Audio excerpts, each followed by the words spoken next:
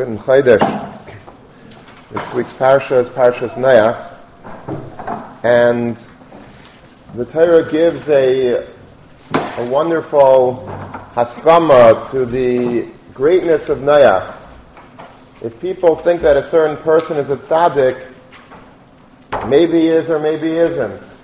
Sometimes the person is able to put on a good show and give the illusion of being a tzaddik, act very from shakal in the right places and scream in the middle of davening, but nobody knows for sure what's in his heart of hearts. But if the Torah says, the Torah HaKadosha is made about a person, that he's a tzaddik, then you know that he's a real tzaddik. There's no question about it that this is a person that's a bona fide tzaddik. And at the beginning of this week's parsha, the Torah gives the most wonderful praise of Noach and says that Noach was an ish tzaddik, tamim haya b'dayraisav. He was a tzaddik, plain and simple. And so we know that that truly is the definition of Noach, and he must have had an amazing personality, an amazing sense of emunah, and all the things that you would expect a tzaddik to have. Which makes it so puzzling why Rashi, based on a medrash, says a few psukim later that Noach was miktane emunah. Noach was one of those people, like many people during the Dar HaMabul, that had a chisaron in emunah. He was miktane emunah. Maimin de'enei maimin, Rashi says. He was a believer, but he was not a believer.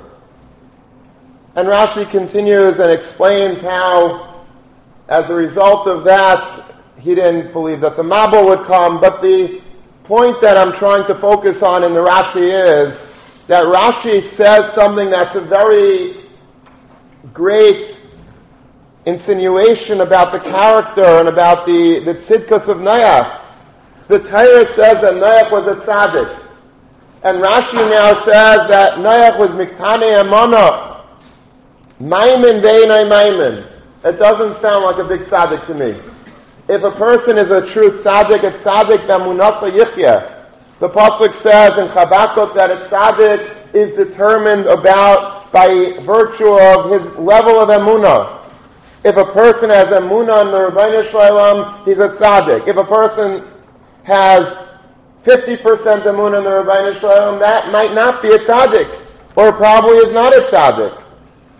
The Torah says that he was a tzaddik, and then Rashi comes and rains on his parade and says that he was miktane emunah, maimin ve'enai maimin. He was a believer, but at the same time he lacked a full belief. And I saw in a sefer a beautiful pshat in explaining this Rashi that Noach was a maimin ve'enai maimin. And the sefer said that Noach was a maimin in Hashem, 1,000% maimin in Hashem, tzaddik b'emunasa yichya. He was a tzaddik yisod olam Noach. He was a maimin, plain and simple. As much as we would expect a tzaddik to have emunah, Noach had that emunah. What does Rashi mean when it says that he was miktane emunah, that he was a maimin ve'enai maimin? He had emunah in the Rebbeinu Shalom, but he lacked emunah in himself. He had full faith in the Rebbeinu Shalom, and the Rebbeinu Shalom being the Borei Olam, the Mahaber Ve'olam Hashgacha Prati. He believed in everything. Everything that we could ever hope to attain in Emunah B'Hashem, Noach had. But he lacked Emunah in himself. And as a result of that, he failed in his mission and he failed to save the world. A lot of this is born out of the Zohar. The Zohar in this week's parsha really takes Noach to task for not acting on par with what he should have been acting in. He is compared to Moshe Rabbeinu, or contrasted, I should say, to Moshe Rabbeinu. And the Zohar goes and says how Moshe Rabbeinu, if you want to look it up, it's in the Zohar, page Samach Zayin Mebez and Parshas Noach. He says, Moshe Rabbeinu was Masar Atzmai Lamisa. He was willing to die to save Klal Yisrael. Im ayin mecheni na misifrecha asher kasafta, wipe me out. I don't care. If you're going to destroy Klal Yisrael, this is of course by the Chet HaEgel, I don't want to live. He got a sweetheart deal from the Rebbeinu Shalom. Rebbeinu Shalom, I'm going to kill them. I'm going to make a new nation out of you. No. Thanks, but no thanks. Im ayin mecheni na misifrecha asher kasafta. If you destroy the Jewish people, destroy me along with them. Period. He was willing to step to the plate and be meiser nefesh for Klal Yisrael. But the Zohar writes, "V'Noach lo yasa kain." Noach was quite different than Moshe Rabbeinu. Elo rotza li'notzel v'ozav es kol ha'olam. He wanted to save himself, and he let the world be destroyed. That's the difference between somebody that has emunah in himself and somebody that doesn't have emunah in himself.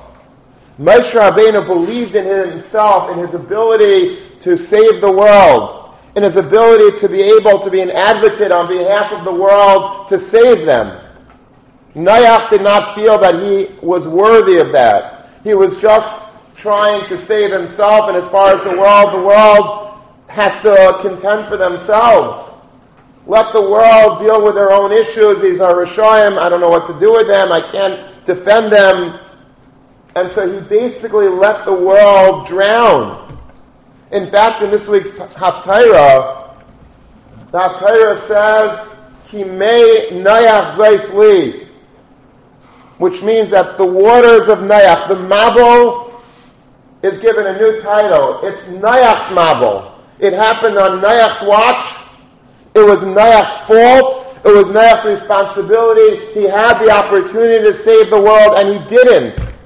And that's why the Mabul is attributed to Noach. What did Noach do? He was a tzaddik. The world was Risham around him. The world was full of chamas and decadence. Noach was the one beacon of light in the world. What did he do wrong? He should have had the ability to stand up for the world, defend them, save them. And he didn't. The Zohar continues and it says, V'im kol zeh, kivan shamar HaKadosh Baruch Hu v'akim moisi esprisi itach. When HaKadosh Baruch Hu said before the Mabul, I will establish a covenant with you. Hayol levakesh aleim rachamim. At that point, Noach should have begged rachamim for the world. I don't want a bris with you. I want the bris to continue with the whole world. V'akarban shikr b'achar. When did Noach bring the carbon? After the Mabul, all of a sudden he starts being makriv karbanos. The Zohar says that carbon that he brought, very nicely he brought a carbon after the fact. But that carbon should have been sheyakir b'isai mikaydim lazeh. Why did you bring a carbon after the Mabul, Noach? You should have brought a carbon before the Mabul, when the Rebbeinu Shalom was telling you what was about to transpire, that the world was about to be destroyed. Bring a carbon. Ura yishkach hakas me'ayla. Maybe the carbon would have been mechaper. Maybe the carbon would have soothed the anger of the Rebbeinu Shalom against the world. But Noach failed in his mission. And the reason why Noach failed in this mission is not because he didn't have emunah in Hashem. He did. He didn't have emunah in himself. Avraham Avinu was able to go to bat for the people of Sodom, go up against the Rebbeinu Shalom, and feel like he is able to almost go toe-to-toe kaviyachol with the Rebbeinu Shalom. Moshe Rabbeinu did the same thing. Chayni HaMagal did the same thing when he also saved the world and he tried to bring rain down to the world and he said, I'm going to draw a circle That's why his name was Chaynei HaMagel, the Gemara in Tainis, and he says, Eineni zaz mikan, I'm not budging from this circle until you bring rain. And then the rain came. There are certain individuals throughout history that are able to feel great enough, to have enough self-confidence, enough emunah, to understand that I have greatness in me. I have the ability to save the world. The Rebbeinu Shalom says, I'm destroying the world, and I stand up for the world, and I say, no. Noach was a Maimin in Hashem, but ain't a Maimin. He was not a Maimin in himself. He didn't believe that he had that ability to face the Rebbeinu Shalom and say, don't do this. And for that, the Mabul is called Mei Noach. It's his fault, because he should have saved the world. And he failed to do so when he had that ability to.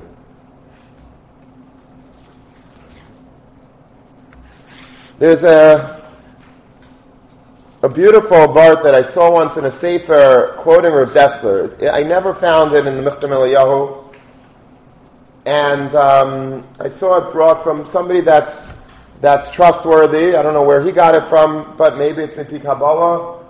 Maybe he had a Messiah. I don't know. I never saw it inside, but I will say that it's probably the most beautiful part that I ever saw in my life. Rav Dessler is quoted as saying that Esther Hamalka saved Klal Yisrael. The reason why any of us are sitting in this Beis Medrash today, or all of us are sitting here, is because of a woman by the name of Esther Hamalka. She saved us. If not for Esther's intervention at that time with Achashverosh, there's a very good chance that we would not be here today. It's an amazing thing. And the question is, if you would be a historian or an anthropologist, and you would, or a psychologist, or somebody that is fascinated by the human experience, you would wonder, how did a woman by the name of Esther, how was she able to save Klal Yisrael? Who was she? Was she? Did she grow up in an aristocracy? Was she like Queen Elizabeth in England that has dairies of yichus, of monarchs in her blood? She was a woman. Well, the truth is that she did. She did stem from yichus. She did come from Shalom Melech. But she herself, in her own personal story, was the Yisayma min ha'ava min ha'em. The Gemara in Megillah tells us that when her mother was pregnant with Esther, her father died during pregnancy. And when Esther was coming out of her mother's womb at childbirth, the mother died. She literally was an orphan min ha'ava min ha'em from the get-go. So she didn't have much in terms of immediate yichus to give her this ability to save the Jewish people. How did this happen? What transpired in her life that we could take a lesson from to make a simple orphan girl able to climb to the ranks of being Esther Hamalka and saving the Jewish people? And Rav Dessler is quoted as saying, one pasuk, Mordechai, her cousin, raised her. Vayehi Aymen es Hadassah. He raised Hadassah. Aymen is like a lashon of to nurse or to take care of, to coddle, to an Aymen is a nurse. And that's what Mordechai did. Mordechai raised her. Zokter of Dessler, the word Aymen does not only mean a nurse. The word Aymen means emunah. And what that means is, every single day, Mordechai would tell Esther, Esther, I believe in you. I have emunah in you. I have emunah in the Rebbeinu Shalom, but I also have emunah in you. I believe that you have greatness in you. In the morning he said that to her. At night as he tucked her into bed, he said that to her. On Shabbos he said that to her. On Yom Tov he said that to her. Every single day she was given a steady diet of confidence. I believe in you. You could accomplish greatness. Never did anyone in her home put her down. Never did they say you're going to accomplish nothing in life. You're a failure. You're a loser. You got a 75 on that test. Everything that she did, I believe in you. I have emunah in you. I believe in your greatness. I have emunah in your ability to accomplish amazing things in life. And when somebody is given that infusion of emunah day in and day out, she has the ability to save the Jewish people. A person has to believe in two things. You have to believe in the Rebbeinu Shalom. That's the mitzvah of emunah and the Torah. That's the Yisrael. We have to believe that there's a Rebbeinu Shalom who created the world, who continues to manage the world, who orchestrates everything big and small. Nisim, Kedalim, Mufursamim, and Nisim, Nistarim. Everything is the Rebbeinu Shalom. That is the Yisrael of emunah. But there's another emunah that's very important as well. And that is the ability to believe firmly in oneself, to have self-confidence. I believe in myself, I believe that I have greatness in me, and I can accomplish anything that I set my mind to, period. This is something that Avraham Avinu had, Moshe Rabbeinu had, Esther Amalka had, Chayni Amago had. Noach did not have this. He was a Maimon in the Rebbeinu Shalom. He got that part of the test right. But Einai Maimon, he did not have that emunah, that self-confidence to save the world when it needed to be saved. He fell short. He felt, who am I to go against the Rebbeinu? The Rebbeinu Shalom says, I'm destroying the world. Fine, let me just save myself. The Rebbeinu Shalom says, build a teva. I'll build a teva. I'll fit myself, my family, the animals in, and let the world be flooded. He may nayach zaisli. The world was flooded, and the flood was attributed to Noach's lack of self-confidence, lack of emunah. He was a maimon, he was a tzaddik, but he was einai maimon. He lacked emunah in himself. He didn't have vayi aymen es hadasa. Perhaps nobody told him, nobody gave him that faith in himself. But he lacked faith in himself, and for that, he was considered to be one of the accomplices in bringing the Mabul to this world. I once told over this word about Rav Dessler at a yeshiva dinner, and the next day, a Rebbitzin came over to me. I'm not going to say who. But she said it was such an inspiring message. This Rav Dessler's Vart. I don't know if you really heard the Vart, you'd be dancing right now. It's an amazing Vart by Yoimen Es Hadassah. And she said to me, I came home from the dinner, it was like late at night, or it was maybe 12 o'clock at night, my kids were sleeping, or one of her children were sleeping. She says, I went into his room, I woke him up, and I said, I believe in you! He's like, what? Ma, can you tell me that tomorrow? But she felt like it's so important, this message is so important, that when we have children in Mitzvah Hashem, to make them feel great about themselves, to make them feel like that their parents have emunah in them, even if the whole world doesn't. But at least I should know that my parents feel like that I'm amazing. And if our parents didn't do that, or even if they did do that, we have to tell ourselves these things. We have to give ourselves, never too late, to give ourselves this infusion of confidence, to have emunah in ourselves, to believe strongly, I could do it. If a kid comes home from school and he brings home a test and it's a 65. So a lot of parents, maybe myself also at one point in my career as a parent, would get upset. You could do better. What happened over here? You didn't study enough. Why didn't you study more? And beat the kid up and make the feel, not physically, but make the kid feel, that he's like, he or she is like just a poor excuse for a human being. You brought a 65 home, a 75 home. As I got older, I realized that you have to not do that. Because what you're doing is you're really killing the child. You're killing the kid's self-confidence. Okay, I'm a failure, I'm a loser. That's what my parents said to me. So now I have a whole new approach. I say to my kids, I don't want you bringing home 100 on a test.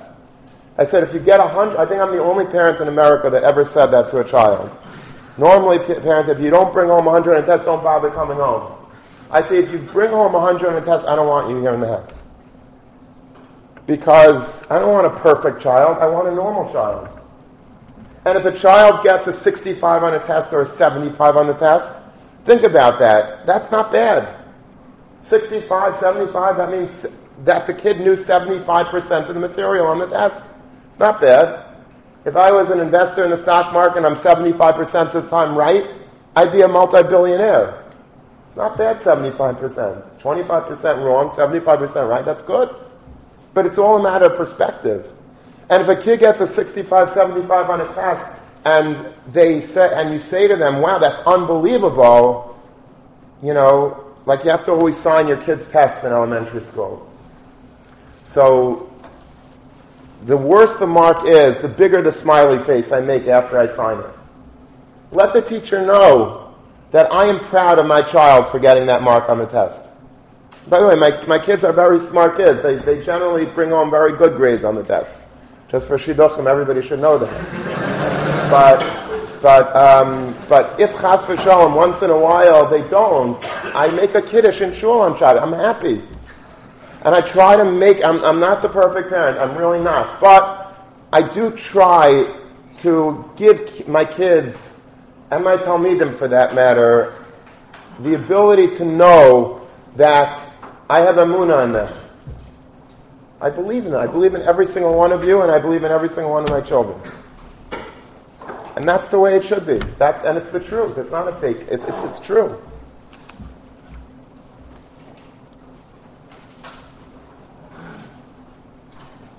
It's interesting.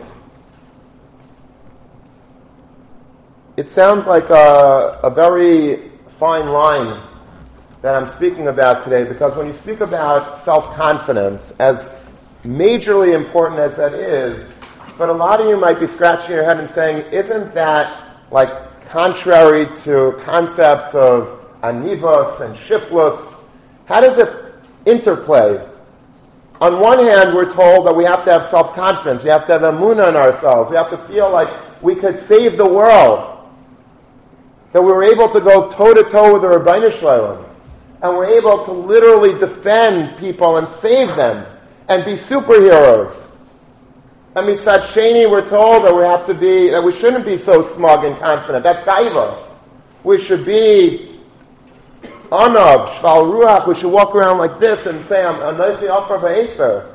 I'm nothing. Avraham Avinu was the one that coined that phrase, anochi afar ba'efer. And this is the same Avraham Avinu that we were speaking about before, that defended Sodom and Amorah as much as he could. He wasn't successful, but he tried. What is it? Are we supposed to be very gaivadik and self-confident? Or are we supposed to be very timid and shy and very, very meek and humble? What is it? I mean, does it depend on the parsha, on the shmuz? Like, well, what's going on? You pull out different shmuzim when you need it? And the answer is yes. That's exactly right. Reb Simcha Bunim Mipshischa, one of the great Hasidic masters, used to say that a person needs to have at all times two notes. One note in the right pocket and one note in the left pocket. On one note it should say that I am Nivra B'Tselem Elokim, Bishvili Nivra Olam. I am amazingly great. I am created in the image of the Rebbeinu Shalom. I have the ability to do everything that I could possibly dream of. I am the reason for the very existence of this world. That's in one pocket. In the other pocket, V'anechi afar b'efer. I am dust, I am ashes, I am worthless. That's in the other pocket. And he says, you have to be very careful when to take out which note. Sometimes you have to take out one note and look at it and study it, and sometimes in life you have to take out the other note and study it. If you take out the wrong note at the wrong time, it's going to be a disaster. He gives an example. He says, let's say you're faced with a mitzvah. I want to, or I'm called upon to do a great mitzvah. I don't know, let's say there's a mikvah in town that needs to be built, and it costs $1 million to build the mikvah. And they say, would you like to be one of the founders of the mikvah? We're going to ask you for a lot of money. You're going to have to, fundraise, and you're going to have to really put a lot of time and effort into it. Imagine doing that. What are you going to say? What are you going to say? When people come, I'm asking you a hypothetical question. Fast forward your life in 10, 15 years from now, and you're in a community somewhere, and there's a need for a mikvah in town. And they ask you, could you come, and we want you to be one of the main people on the mikvah committee. It's going to take a lot of time of your life. It's going to take a lot of money, either your own money, or you're going to have to fundraise, go to your closest friends and relatives and snark from them for a couple of years, hire architects, hire mikvah experts, find a piece of real estate to build it on. What are you going to do at that point in your life when you're faced with that challenge? So you have a choice. You could take out one note, or you could take out the other note. You could take out the note that says, who am I? Go to other people. There's richer people in town. There's bigger askanim in town. I'm nothing. I'm just a little guy, just trying to do my thing. Pay my bills, raise my kids, be a good husband, do my job, 9 to 5. You got the wrong guy. I'm simple, I'm humble, I'm meek, not for me. No. Reb Simcha Bunim Rav Shishcha said, you don't take out that card, you don't take out that note from your pocket, you dig into the other pocket, you pull out the note, B'Tselem Elokim Baras Adam.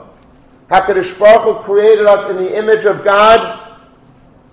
Bishvili Nivra Olam, I could do anything that I want to do. This is a time that I should become larger than life, big, dream, do the impossible, accomplish great things with your life. Don't become meek at that time. That's a moment in life that you have to step to the plate and say, okay, I'm up to the challenge. Now let's give another hypothetical situation. Somebody comes and insults you. Somebody comes, you're in the dorm room, and somebody comes and really says something that's disgusting to you. Says, you're this, you're such a slob, you're so lazy, you're so, you're just like, you're just not a good person. And you get very insulted by that. And now you have a choice. Which note do I take out of my pocket? I could take out of my pocket, Bishvili Nivra Olam. How dare you say that to me? Do you know who I am? How can you say that to me? You have no idea how great I am, and you have the chutzpah to speak to me like that, and you make a milchama. That's one option that you have. Or the other option is you just take out the other card, which says, nope, maybe I'm taka lazy. You're right. Maybe I'm taka, not the best person. I'm just dust and ashes. You're right. I'm not going to make machlekes. I'm not even going to get angry at you. It's fine. Let it slide off my back because I pulled out the right time, the right card at the right time. Reb Simcha Bunim used to say that unfortunately people very often take out the wrong card at the wrong time. When people insult me, I take out the card that says, B'Tselem Elokim Nivra. How can you do that to me? How can you puncture my ego? Don't you know how great I am? When people come to me for doing big things, for building a shul, a yeshiva, a mikvah, for giving tzedakah, for helping aniyim, for joining Tamchei Shabbos, for joining Hatzal. Nah. I'm a little guy. Go to other people, not me. So, it's both. The answer is, you have to have tremendous emunah on yourself And at the same time, you have to understand your limitations. But it depends what the situation calls for. Sometimes you have to step to the plate at the big moments in history. Noach by the Mabul should have understood, this is my moment in time. As Mordechai warned Esther, this is the moment in time that you have been born for. The great moments to shine, you have to shine. But when things are against you and you have challenges and you want to use that Tselem Elikim as a way to get angry, as a way to have gaiva, as a way to have a negative reaction to things, then it's very important to also remember and remind yourself that it's not so important to defend your kavod. As much as the world was created for you, but you're also Afar ve'efer. What does that mean? B'tselem Elikim, that card, or Reb Simcha Bunim, that says that I was nivra b'tselem Elikim. Let's just take a few minutes to understand what that means. I was created in the image of God. Now, there's only one problem with that statement, that if it's misunderstood, then you're an apikairos. Because one of the Yud Gimel Ikrim of the Rambam is what? That the Rabbein Animam Emunah Shleima Shakadosh Baruch Hu is Einai Guf. He has no body. V'lo Yasigeu Masigei Aguf Ein Lashim Dimyan Kla. He has no physicality to him. If you say that the Pshat in Tselem Elikim means that God looks like me, that God has eyes and He has a nose and He has a mouth, He has legs, He has arms, even though you find throughout Psukim and Tanakh that it seems like He does have these things. Tamid Eini Hashem Lekecha Ba, He has eyes. Yad Chazak V'Zrei Netuya, HaKadosh Baruch Hu has a hand, He has an arm, He has legs in certain Psukim. So it seems like the Rebbeinu Shalom, but it doesn't, obviously, it's not to be taken to Pshuta. It gives us an understanding of what HaKadosh Baruch Hu is doing. If you say that the eyes of God are faced on Eretz Yisrael at all times, we understand what that means. It doesn't mean that He physically has eyes, but it means that He's monitoring closely the conditions of Eretz Yisrael. He has no body. So what does it mean that we are Nivra B'Tselem Elikim, that we were created in the image of HaKadosh Baruch Hu? It clearly does not mean in the physical image of the Rebbeinu Shalom. So Reb Chaim Volozhner in his Sefer Nefesh HaChaim, at the beginning of the Sefer, and this is required reading, you can't be a Jew without learning Nefesh HaChaim, I think. At least this first part of Nefesh HaChaim. He says, you know what it means, B'Tselem Elikim? What does the word Elikim mean? Elikim means, the difference between Hashem and Elikim is that Elikim means that I am Hakif. Ubal HaYecheles Ubal HaKeiches Kulam. That's what Elikim means. The Shulchan Aruch says that that's the kavanah that you have to have when you say Elikim, Elikenu. He's the powerful one. He's the Almighty God. Takif Ubal HaYecheles Ubal HaKeiches Kulam. He's able to do anything that He wants to do. That's what it means. You're Nivra B'Tselem Elikim, not B'Tselem Hashem. You're Nivra B'Tselem Elikim because man, like God, has the ability to do anything that he wants. And he says, very lamaisa. He says, it's not just one of these nice inspirational shmuzim. He says, very lamaisa. Not that I could do anything that I want to do. What does that mean? He says that when a person does a mitzvah, what that does is the mitzvah propels kedusha l'mayla. It goes all the way up to the Kisei HaKavod. You know, like when you go to a carnival or an arcade or something, and there's those, the game that you have to hit the hammer, and it goes high, and the stronger you are, it hits the bell on top.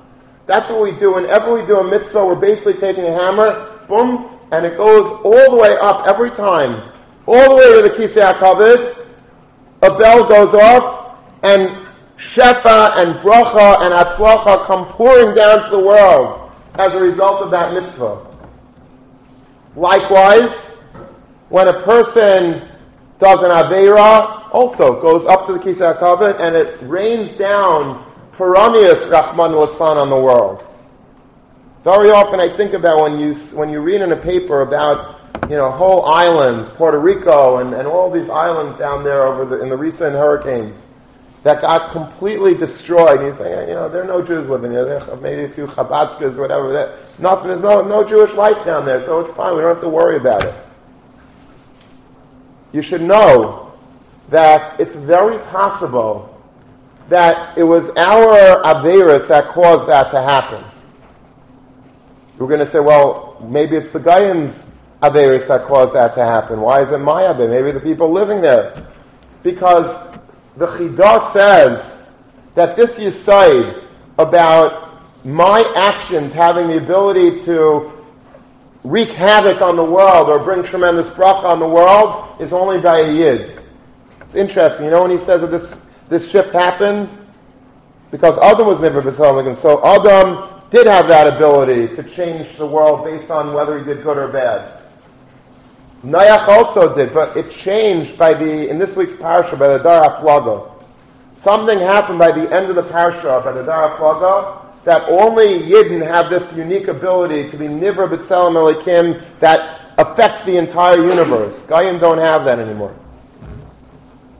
But this is what a man is. This is what a Yid is. A Yid is somebody, Nivra B'Tselem Elikim. We, each and every one of us, have the ability to be a takif, Ubal HaYecheles, Ubal HaKeiches Kulam. The Rebbeinu Shalom allows us to drive the car. We think that the Rebbeinu Shalom's in the driver's seat and we're just passengers along for the ride. It's not true. We are determining the fate of the world, every single one of us, believe it or not. That's how great we all are. That's what that card means, that we're Nivra B'Tselem Elikim. So don't ever say, I'm a small guy, I'm a little guy, I can't do it. I can't do that. You're asking me to do the impossible. To a man, to a Yid, there is no such thing as the impossible. You are a takif,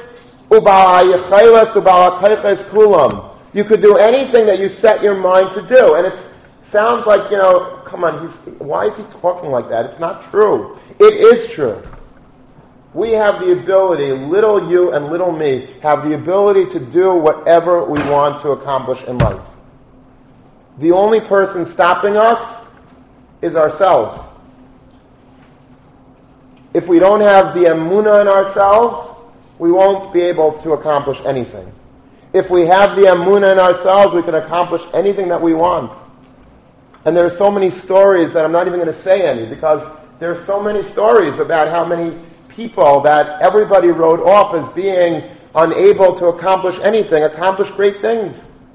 Accomplish things that are beyond the wildest expectations. People that were physically challenged, emotionally challenged, scarred in every which way, they were able to accomplish great things because they believed in themselves.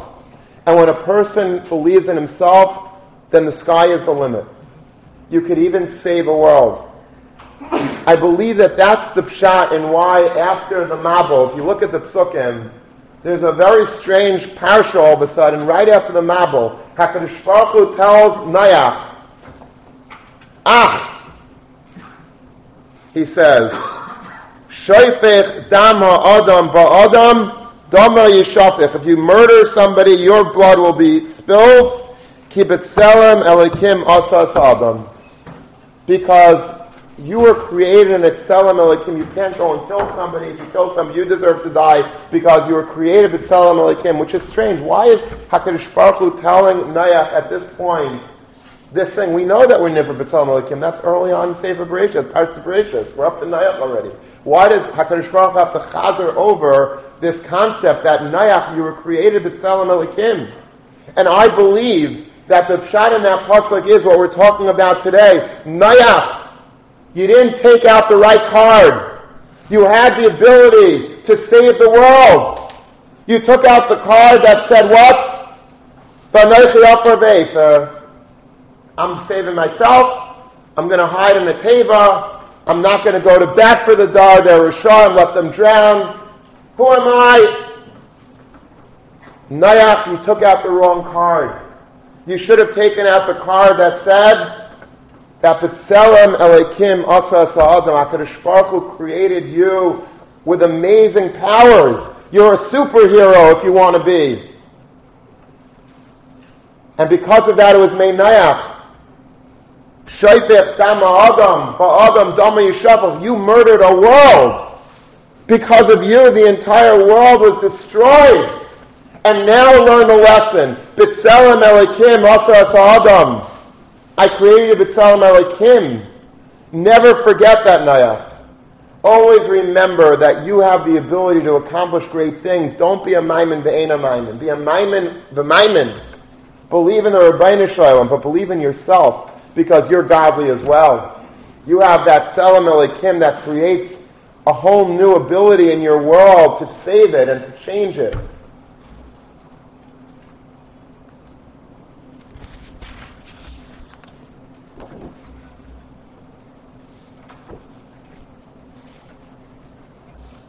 I was thinking about different personalities throughout recent history that saved the world.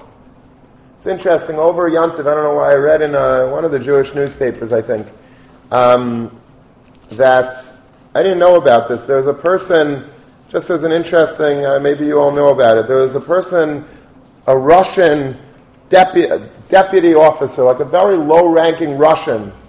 His name was Lieutenant Colonel Stanislav Petrov. And he was like very new on the job, a young man, 1983, and he was given a very important job in Russia.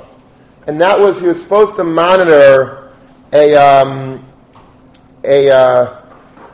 like a secret bunker outside of Moscow that was in charge of the Soviet Union's early warning system, which meant that it had satellites, and they were watching in America. They knew exactly where the silos were, where all the American nuclear missiles were stored.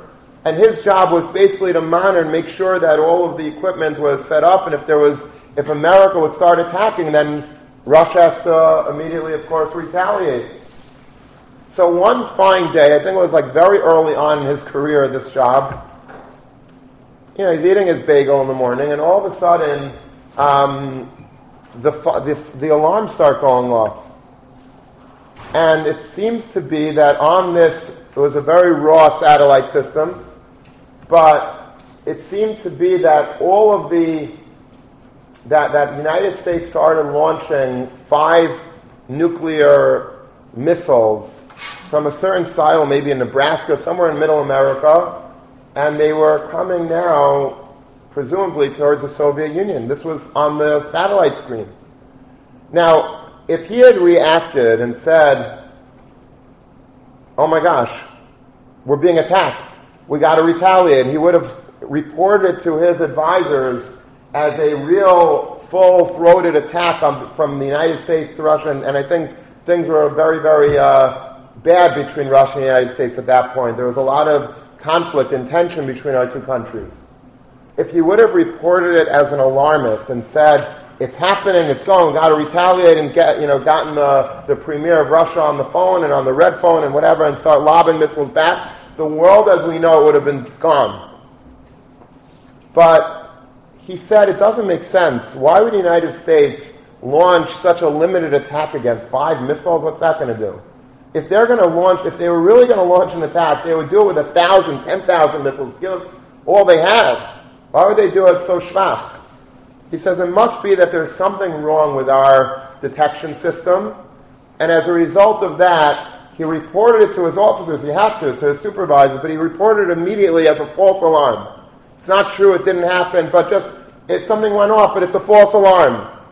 And because he reported it as a false alarm, they didn't react as, in an alarming way. They just basically realized after a few minutes it was like the glare of the sun over the clouds in Nebraska that triggered that reaction of the raw satellite system that made it seem as if something was coming very quickly at them. But he is known, if you're into history at all, or if you know these types of things, he is known as the man that saved the world. That's how he goes back. He was nifter a few years ago. He died a few years ago. In Russia, it's interesting. They did not give him cover because it was embarrassing for them that they had such a shvacha detection system, and they blamed him. They made him the scapegoat, and he was like at home. He was like a persona non grata. But he came to the United States, to the United Nations, and they made kvayt malachim for him, because they realized that if not for his cool hand in this crisis, we wouldn't have a world today. So there are people that literally do save the world in a very real sense. How about in a ruchnius sense? Who would you say in the last 100 years saved Klal Yisrael? You could say many people. I think the Chafetz Chaim to me is a personality that literally saved our world. Because as a result of the Chafetz, if there wouldn't be a man by the name of Chafetz Chaim that lived, I think Klal Yisrael would have been dramatically different than it is today. The Chafetz Chaim, first of all, he wrote the Mishnah Berurah. He gave us mamash as I think the Chazon Ish writes about the Mishnah Berurah that it's like the Sanhedrin Gedalah. It's like he's the Pesach Akron. He is the great Sanhedrin of our time. He paskined. He gave us a real halacha psuka, what to do in every situation in our chayim. He gave us shmiras haloshen. If we're cognizant about speaking bad about other people, about lashon hara, rechilos, meitzi shemra, it's because of the Chafetz Chaim. If we are grateful about the Beis Yaakov movement that was started by the great Sarah Schneer, it only got its feet off the ground because the Chafetz Chaim gave his bracha. If the Chafetz Chaim had said it's a bad idea, don't do it, it wouldn't have happened. All the Torah, the yeshivas, the kedusha, the Torah, the chesed, all of this is from the Chafetz Chaim. One man saved our world. Now, I just want to ask you one question. What was it that was so special about the Chafetz Chaim that made him able to change our world? And I think it was his ability to change not just Klal Yisrael, but Reb Yisrael. Unique individuals were touched by the Chafetz Chaim. The Chafetz Chaim wasn't one of these big picture people that didn't have time for the little people, and he was only busy with the Klal. The Chafetz Chaim was a yid that was so holy and so special that he saved individual lives. Reb Baruch Ber Leibowitz once said that the Chafetz Chaim literally saved my life, because Reb Baruch Ber had an old sick father, and he tried to be with him day and night. When he was sick in his final illness, he was there day and night with him around the clock. But it was taking a long time. His sickness was dragging on and on and on. And he was convinced by somebody that it's important, go back to your Beis Medrash a little bit, give a shir or two. You don't have to spend 24 hours by your father's bedside. It's fine. You go back to yeshiva a little bit, you give a shir klali. At the end of the day or the week you come back, nothing will have changed. So Reb Baruch Ber did that, and wouldn't you know it, when he was gone, that short window of time when he was gone, his father died. And he went ballistic. He was so upset at himself that he could not be consoled. How could I not be there when my father died? I was there so long, and then I listened to this guy who gave me this bad eitzah, and I left, and then he died. I should have been there for him. Maybe he needed me at that time. Maybe he wanted to say, "Vidu," something. I was inconsolable, says Reb Baruch Ber, until I went to Radin, and I spoke to the Chafetz Chaim. And the Chafetz Chaim took my hand in his hand, and he spoke words of nechama to me, and he told me that I did everything that I could, and whatever I didn't do was not my fault. And he spoke to my heart for a long, long time. And he was mamish mechayami. That was Lashon Reb Baruch Ber. He gave me back my life. He saved Reb Baruch Ber's personal world, not the world at large. Forget about the Lashon Hara campaigns and Mishnah Berurah and all the global things the Chafetz Chaim did. The greatness of the Chafetz Chaim came, I believe, from his ability to save the individual yid. Rav Shach used to say that there was a late Yom Kippur night in Radin, and the Chafetz Chaim went back to the Beis Medrash late in the middle of the night. The Beis Medrash was empty, saved one person. There was a 60-year-old person by the name of Reb Hershel Kamenetzer. And this was a 60-year-old yid who was depressed. He was an elder bacher. He was a boy who never found a shidduch, and now he was 60 years old. He never got married. He never had children, no grandchildren, no family, and he was depressed. The Chavetz Chaim didn't go back to the Beis Medrash to shmooze with anybody on Yom Kippur night. He went back to say Tehillim, maybe to learn, maybe to think about the Emes Hadin. But he saw this broken Yid sitting in this Beis Medrash, and he went over to him, and he spent a very long time with him, and he told him about all the troubles that he had in his life, and how when he was a little boy, the Maskilim tried to chap him, and he almost went with the Maskilim and become an enlightened Jew because he was a very bright young man, and the Maskilim loved that type of guy, and he had to run away from home and from where he lived just to escape the Maskilim. And then he said to this Reb Hershel Kamenetzer, and you should know that when I got married, I was read shidduchim of very wealthy girls. I could have married a very wealthy girl, and there was a promise of being able to sit comfortably and learning the rest of my life. But what happened was that my mother remarried. Later in life, she remarried, and my stepfather had a daughter who he needed a shidduch for. So he told my mother that I want your son to marry my daughter. And the Chavetz Chaim says, I didn't want to marry my stepdad's daughter. You know, there was no big yichus there. There was no money there. I was offered all these great shidduchim. But I was afraid that if I would refuse it, there would be shalom bayis problems between my mother and my stepfather. So I did the shidduch. And he said it was the best thing that happened to me. Because I have friends that married rich girls, and then during the communist revolution, they lost all their money, and so I would have had a business, lost the business, not had Torah, not had money, not had anything. He says, at least now, I didn't have money, but I had Torah, and I was able to meiser nefesh for Torah, and I married a good girl. And he was talking these types of things to Reb Hershel Kamenetzer to try to rehabilitate him, to make him understand that everything that happens in life is for a reason. Nothing happens by chance. And even though your life didn't necessarily pan out for you the way you envisioned it to, but everything is for a reason. And he spent a lot of time on Leil Yom Kippur. And the Chavetz Chaim knew about the preciousness of time. The Chavetz Chaim teaches us how important every second is. But he spent that precious night of Yom Kippur telling Reb Hershel Kamenetzer all of these things just to be menachem, to console him. And Rav Shach knew this story because who told Rav Shach this story? It was an empty Beis Medrash. The Chavetz Chaim wasn't telling anyone the story. Rav Shach heard this story directly from Reb Hershel Kamenetzer himself.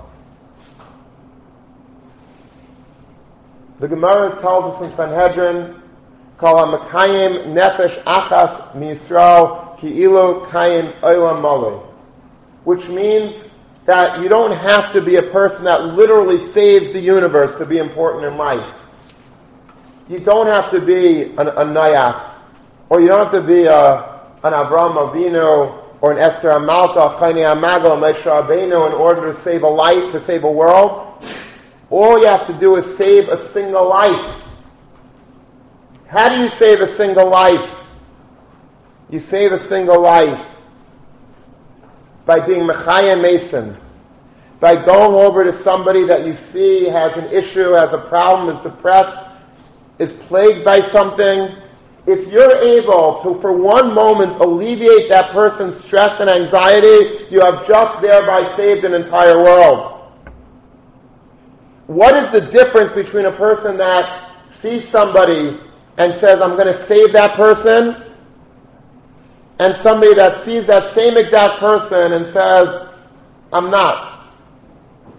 Why is it that some people have that ability to go over to somebody and put their arm around them and say, come, let's go for lunch there, let's have some pizza together, and make the guy feel like $1 million, and another guy says, nah, I'm going to take a pass, he's not cool enough. I don't want to be seen with him.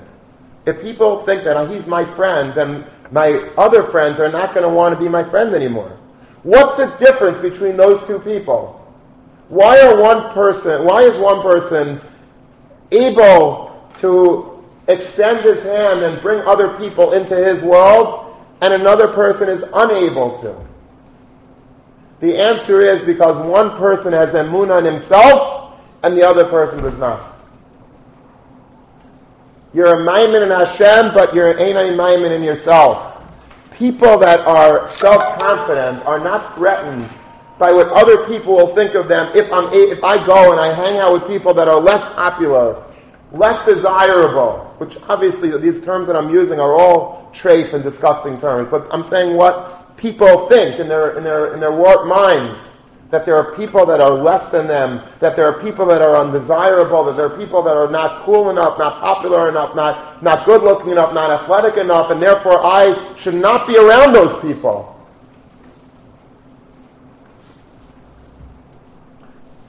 If you have emunah in yourself, if you have self-confidence and feel strong about who you are and your sense of identity, that I'm strong, I'm good, I'm fine, then you don't need other people